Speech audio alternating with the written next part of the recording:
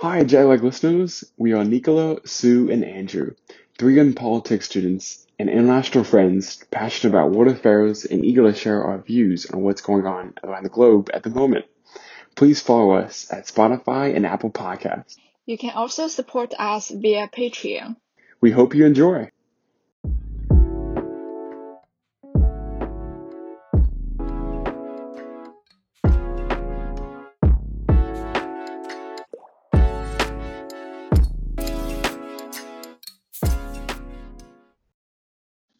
Hello everyone, welcome to the new episode of Jetlag. Today we are going to talk about China's third child policy with our friend Sichen. Sichen is a recent graduate from University College London. She studied in the program of public policy. Sichen, welcome. Could you please start by introducing yourself? Hello everyone, I'm Sichen, and I'm majoring in public policy in UCL, and my dissertation is about one-child policy, and I'm honored to be invited to this podcast. Thank you. Hello, Thank you too. welcome. So excited. Thank you. So, So, Zichen, you're in Beijing right now, right? Amazing. And what are you doing there? I'm being a product manager. Wow.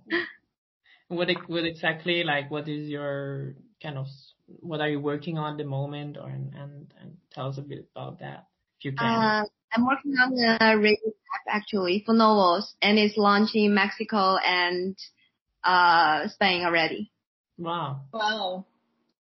So very international work as well, Joel. Yeah, kind of. But it's also like you said, it's classic. Like you're doing some work that is no business with a major. Yeah. Yeah. Yeah. Could you please tell us more about your dissertation? So, what's your dissertation about, and what's your conclusion? My dissertation is about the legacy of China's one-child policy, parenthood cost, and the reproductive desire among Chinese youngsters. And the youngster that I research on is people born between 1980 to 2000, and those people are born under one-child policy. So a lot of them are the only child. Mm-hmm. And actually, what I find is actually 3 points. One is controversial gender norms under one-child policy. The second is the only child's rejection of competitive environment. Maybe if you can talk about this, this might influence people's reproductive desire now. And also, it's the burden, it's the elderly care burden for the only one child, because they're the only child, they have to pay for their parents' elder life. Yeah, actually, this is quite an interesting topic, because I guess it's very relevant now that, you have all these different, social questions going through China. As I understand, we had an episode on the Chinese Me Too movement some time ago. We kind of went through all these questions that especially women are facing right now in China. I feel when it comes to the third child policy, I mean, from a Western perspective, it is quite. I'm speaking from a Western perspective. I'm thinking, how does the West look at this issue, of demographic control in China? And of course, China is the most famous example of this child control measures, most famously in the example of the one-child policy.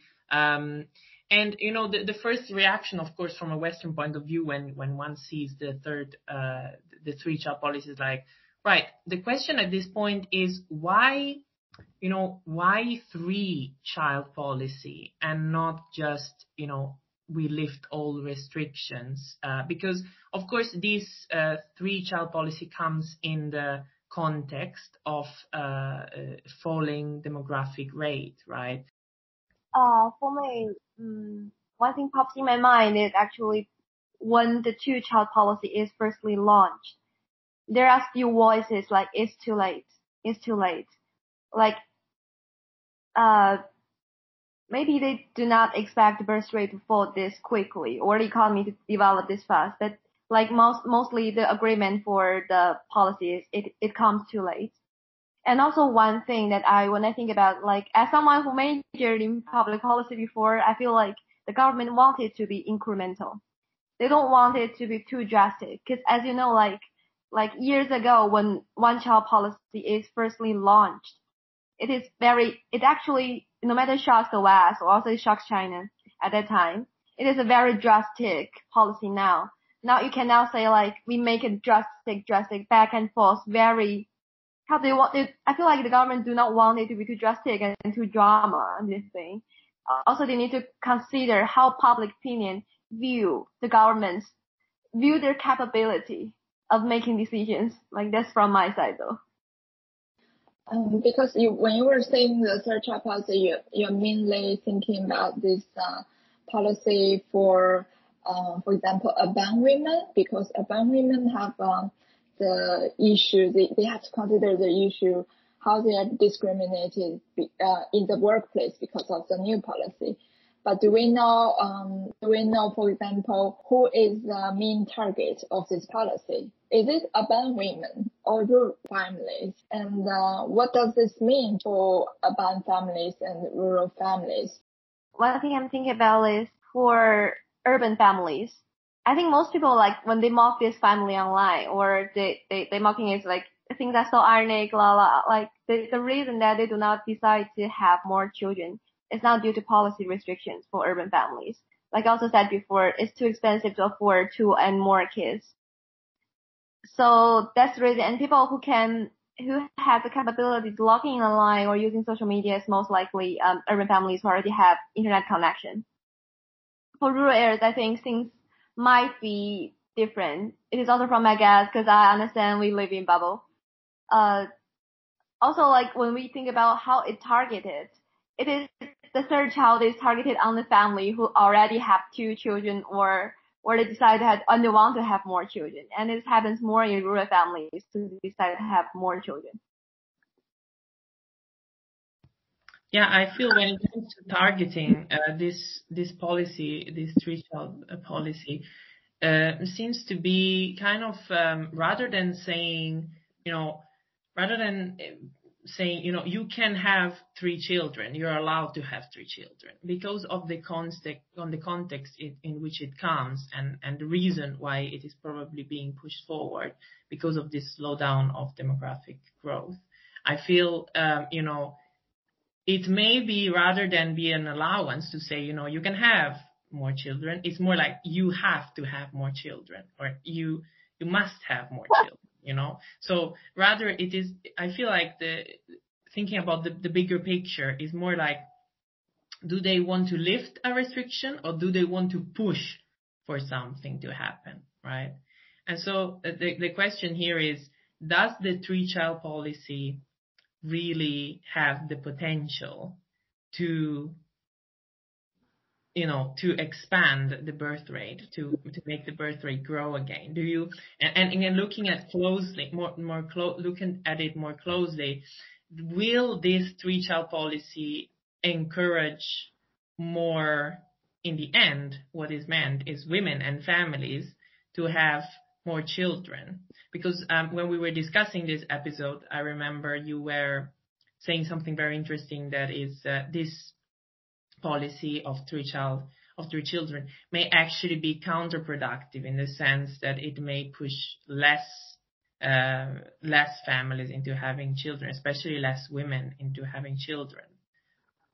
I think I'm very pessimistic for the birth rate rise up, actually, like, from the history of the 2-child policy, because, like, I want to do some literature review. Actually, after the 2-child policy was first launched, there's a quick rise up in the birth rate at that time, but it quickly slows down and back to our original.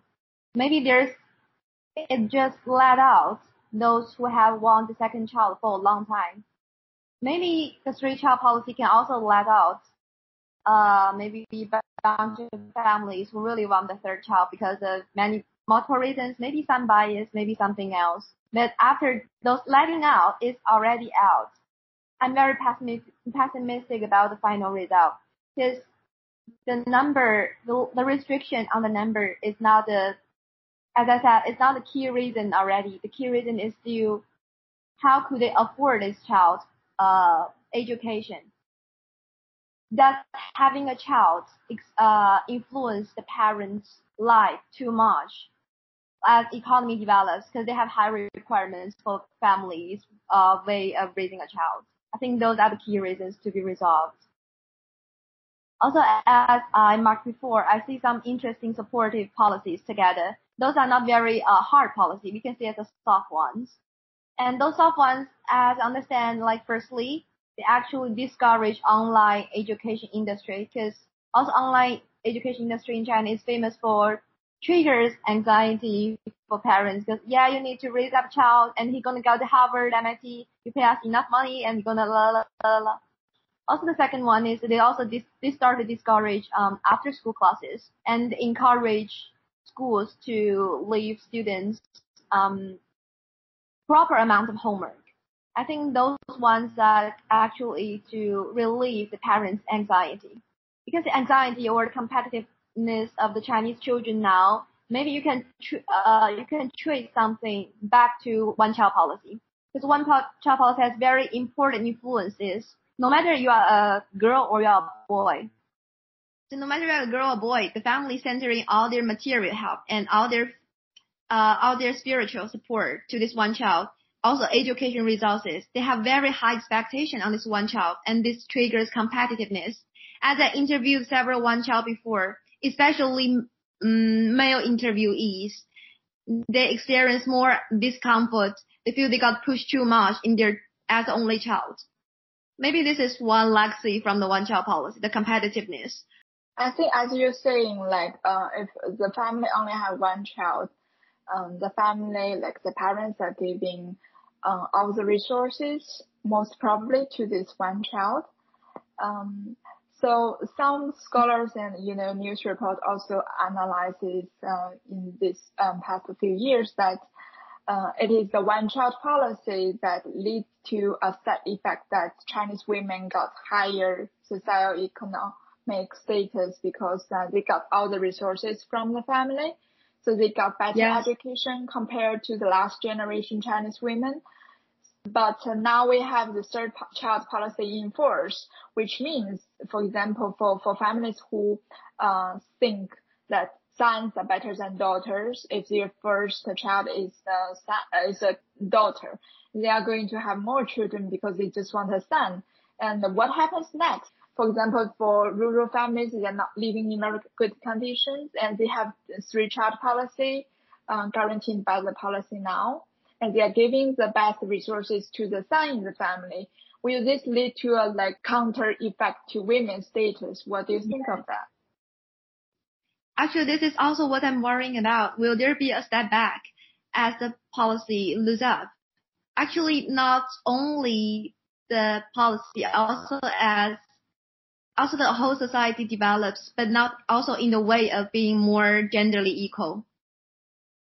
Like after reform and opening up, actually, China's gender equality index actually do not raise up; it goes down. Because more children, more women choose to go back home to take care of children as the economy develops. So this is not traditionally defined as genderly equal though. Also, when Sue talks about the side effect of gender equality from one-child policy, I feel the same way. Because actually, I'm the only doctor raising up in my family. I feel like I'm being raising up in a quite equally way. No matter education results or my parents' parental support, I feel it's quite enough for me to raise up in a positive way. Also, when I'm doing literature review, they're saying, so this generation of girls born under around 20 years under one-child policy era, they have unprecedented power. I think maybe it's really being like this, like the drastic policy bring about the side effect. But one thing I'm finding is quite ironic. Why this genderly equal can only be a side effect of a major policy. Just like what I'm talking now. Why the supportive policy now? It is just saying to release the anxiety or discourage workers to work on weekends. So I do not see any major policy which really care about women's rights in making these decisions, especially for this demographics policy. It is closely connected with women's rights. Why we can only see being generally more equal or less equal being the effect of this. I feel it's awareness. It is a genderless problem. It is awareness of women's rights problem. Yeah, I think is what you're saying is perfectly right, because if you think about it, in the end, when it comes to bearing children, it's women who are at the center of the stage, right? And I feel in all these demographic policies, or like policies that have to do with demography, the question is, how will women be affected by this? And as a connection to this, or by, the consequence of this is that we should first of all understand, what do women want? What do women want when it comes to having children? Or in which context do women want children? And under what conditions? And do they want children? And so on and so forth. But if you think about it, that's a usual problem everywhere. The leadership is usually male, usually middle-aged, white, white in the sense of establishment males, who sees demographic growth as a political necessity. I mean, in my opinion, it has much to do with political reasons why you may want to have demographic growth. But at the same time, those who have to kind of face the consequences of that are women. So the question is here, what do you think, I mean, especially being women and being Chinese, what do you think are the demands that women, may, put forward in saying, right, you want us to have children, that's what we want? Because I think it gives women a strong bargaining chip in a sense. Yeah, I got you. And I agree with what you said. Also one thing I researched literature and my interview is, compared with before, those one-child doctors, actually they have bigger ego and they prioritize their feelings more than before.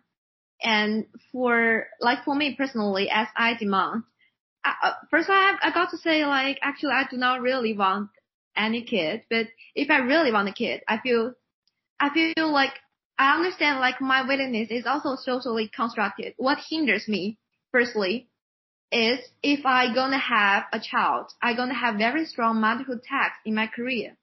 What hinders my career is from two sides. One side is from the traditional perspective. I feel the family or society may expect me as a mom to pour more time with the child and family, to sacrifice more compared with my partner or my male partner. Secondly, together in my career, I feel my boss, just as society's consensus or something, they feel like I'm gonna sacrifice and gonna pour more time in my family. So I have lower potential than my male partners. So I'm gonna have more disadvantages if I have a child. And most likely, it is me that's gonna pour more time in the family and gonna have disadvantageous position in my career. So one thing that I have to say, secondly, it is the material perspective. If I gonna raise up a child and I want my child to have a standard way of life being, I do not want him to survive, not only to survive, I want him to be happy and to have a relatively good environment to grow up. This is gonna push me so hard to make money. So I don't want to work that hard, and I'm not interested in marrying rich men. That's one thing. And in this sense, it is interesting because the third child policy may have a counter effect, because the opposite effect of what it's supposed to do. Because if you say women can have potentially more children, then you have a kind of a back backlash from both the traditional sense and a traditional sense in the sense of coming from culture and also kind of coming from the economic forces, because as you were saying also the other day, on a traditional sense, you may have, families saying, you can have another child. Why don't you have another child? And at least in a sense, and in a sense, the two-child policy or the one-child policy paradoxically protected women in a sense, because it said, you cannot have another child. So at least a certain class of women we're talking here about,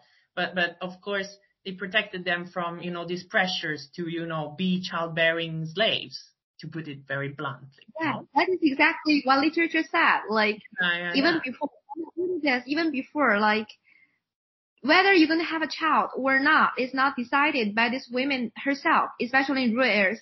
It is decided by her husband and her husband's family, and whether they already have a son who is supposed to be called as offspring. Yeah. And on the job, as you were saying, it has the effect of, a boss has to decide whether to hire a woman or a man. And of course, if the woman has already 2 children and there is a 3-child policy, the boss will be saying, right, this woman may have children in the future. And so is discouraged to of course, assuming that there is still this very harsh, cultural bias in selecting. And I feel that this is where the real difference is made, as you were saying before. Why should always this be considered as a side effect? This is a very interesting thought, because the idea is to go and solve the root of the problem, which is at a cultural level, And Sue, maybe you have some ideas here of especially interesting. How does it connect to other wider, feminist or, even the Me Too movement we discussed the other day? Do you see any connections here? I think because family planning policy is directly linked to women's productive rights. So by the time our parents' generation has this one-child policy, the international society says it constrains women's reproductive rights, because some women, even some of the men in the family have to be forced to do something to constrain their ability to have children. Like, it's just, sometimes it's been seen as counter human rights, but now we have third child policy, which means this, of course, you can only have 1 children, 2 children, 3 children, and no children if you want. But why most of the people we see online still unhappy about it? I think that's a problem we really need to look at. Why women in China are not happy about it. I think there's something to do with the digital feminism in China, because the Me Too movement since 2016 have been very popular in China, and it's a hot topic online, Weibo and WeChat, and every day a lot of people are discussing it. And Chinese women have this very clearly show their awareness of want to pursue gender equality and want more freedom in their life, and they are very ambitious, and indeed, like women in China on average are well educated compared with their male counterparts. So we want more chance, more opportunities. We don't want the child to be our burden. Do you think that the whole kind of digital feminism and Me Too kind of prepared the ground for this opposition to this policy? I think so, because marriage and the law around marriage, it's being discriminated on women, and women are going to be at a disadvantaged position after they got married. And of course, it's going to be a target for radical feminists to, criticize this policy. And with feminism in China haven't got very strong yet. and women got married, and the whole family is expecting her to have more children. And of course, they are going to sacrifice their career achievement. And the whole package is just unbearable for some people. Yeah. And this may be actually something that we were discussing in the episode on the Me Too movement, that there is a big chunk of maybe people who participate to the Me Too movement and women who make their voice heard, but they're not politicized in the sense that they do not think big picture policy in the sense. And do you think that this may be, for example, the demographic policy, this kind of this reproduction policy, family planning policy, and I heard there is a big talk now in China about pension, the age of when people should retire and so on. Do you think that this could bring in a big chunk of women in this sense that become politicized in a sense and think about bigger policy issues and how policy could address the issues, the disadvantages that women are facing? As for your question, I think all the policy, like Sichen mentioned before, it seems not relevant to women's rights. I think we need more policy targeted specifically on women. For example, what happens after women are discriminated because of this policy? You have this third child policy, it's all right, but we need to have something, equipped with this policy. For example, when you have a child waiting for, to be, if the family have a child, having a child, I think both of the parents should get a maternal leave. Like 2 months is too short. It's like you should get more, and also the man has the right to have a maternal leave too. The same amount of time. So having a child is not only the business of a woman, and therefore they should not be the target of being discriminated in the workplace. Sichen, you have anything to add? Yeah, I totally agree with supportive, especially fathers' maternity leave. And also, when you talk about marriage, why a lot of modern women, they do not want to step into marriage. That's one thing I'm also thinking about. So, marriage, why marriage is viewed as a limitation or restriction for women. So it is viewed as disadvantage for women's life, for her life quality. I'm thinking about Nordic countries also face the problem of the birth rate slowdown once, but actually it go back it is not because of government, not only because of state support, but also one thing totally different from East Asian countries is do not discourage. So in China, most likely they only encourage offsprings within the marriage, but out of marriage there could be tons of kids. So it seems like will modern marriage system finally gonna break up one day? That is one thing pops in my mind just now. Yeah, I think it's so fascinating now that you say this. This is very eye-opening, because in a sense, all these demographic policies and this child and population planning policy are wired in a very traditional sense. That is, you need to be, as you say, you need to be in a marriage, and you need to have a lot of children, and have a happy family. Even the way they advertise it, is very traditional family, happy family and stuff like that.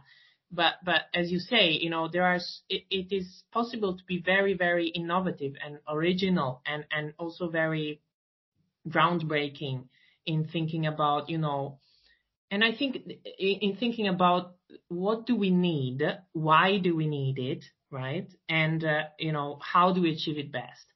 So if you think about it, what do we need? Children. How do we achieve it best? Maybe marriage is not the best thing to ask people to be in before they have children. So if you keep pushing on happy marriage, happy marriage, happy marriage, and then you do not push on, other things that, that maybe, they may be producing more children, but outside of marriage, as you say, So there is also definitely a whole baggage of tradition and closed thinking that has an impact. And I think this relates as well to the discussion on, is demographic growth good? Do we really need demographic growth? And who does it benefit? Who does it benefit? I think this is quite obvious, because all the countries in the Western also want demographic growth, because they need some labor force, and if we don't have laborers, it's gonna hurt the economy eventually. I know, but the problem is, who is gonna be those laborers? Who is gonna be the children they are having now are going to be laborers in the future. Yeah, I know, but in the sense of, for example, if you foster reproduction that tries to achieve to have more women, for example, there will be more women in labor, for example. Will it be cheap labor? Will it be good paid labor, well paid labor? These kind of questions. Where is the retirement age? Do you have a very low retirement age? Do you foster more children in the context of a low retirement age? Or do you foster more children in a context of a high retirement age? There are other ways to adjust. Are you redistributing wealth in a good way? Maybe we can have less people that have less impact on the environment, for example, and where women's rights are more protected, but maybe redistribute wealth in a more efficient way, in a better way, so that we can give more to less people, in a sense, I don't think it's a simple question like this, because demographic decrease is a serious problem. If a country in foreseeable 50 years later, there's very few, there's a lot of old people, but very few young people in the labor force, it's going to be a huge problem for the country. Of course, it's a big problem, but at the same time, there are a lot of solutions to it. For example, the problem is to have a quote on how many children you can have, because having this amount of children you can have as a law, as a policy, it is patriarchal, and it is constraining women's reproductive rights, because you don't get to choose how many children you are having, because the society have expectations on you. And this specific number caused some anxious of the employers, because they know that women are expected to reach this amount. So their career is standard because of this specific amount. I think demographic considerations of the country, of the state, to encourage families to have more children is not a problem, because there is foreseeable reasons that the country wants to survive. They need more people in the future, because people are getting old. And China has 1 billion. China has 1.5 billion people. It's quite a lot of people. I don't think you say this it's not that simple. You want to predict the future. Like the Chinese have one of the lowest birth rates in Asian countries in these recent years, and there's a foreseeable trend that Chinese women don't want to get married, don't want to have children anymore. It's getting worse, and if we don't do anything in the future, China will be worse than Japan. China is a developing country. They need labor force. They are not reaching this level that they can have few people and just make everyone has a better life. It's still a labor intense country. Like the industry is still labor oriented. Yeah, I hear you two talking about this problem. It's just from my side. I think I'm in the middle, kind of understand too, but not in a way. I feel the number is not enough for youngsters. I feel most likely it's a strong burden of the elderly care. So it is a percentage of youngsters and elderly. It's not only the number problem for me. But because there's too many old people, we need to, the country or the young people need to afford them. That's why they need young people's affordable bonus, you can say. But also from Nicole said, I feel one thing I feel obvious is it's not more people means better. Because when actually China benefits from it, because population or demographic bonus, because they have cheap labor 30 years ago. That's the reason why after its reform and open up, China's economy suddenly rush up. But also under this rush up, it is kind of bloody and there's a lot of sweaty shop, like those young cheap laborers suffer a lot and they are cheap, young and tame labor. And now I think good thing in modern, like as I work now, I feel like I feel it's better than before because if you disagree with your boss, you can speak it out. You can disagree with them. And if you disagree with some rules, like work on weekends, you also speak it out. Maybe you won't get any response. Maybe you get response. But I feel the things are getting better. It is because they start to know the labor is not cheap and they need labor. They need young labor and young labor is not enough. So actually from this side, I'm in the middle of you two. I understand you two though. The middle is always the best. So. It's the easiest to be in the middle. Usually also the best.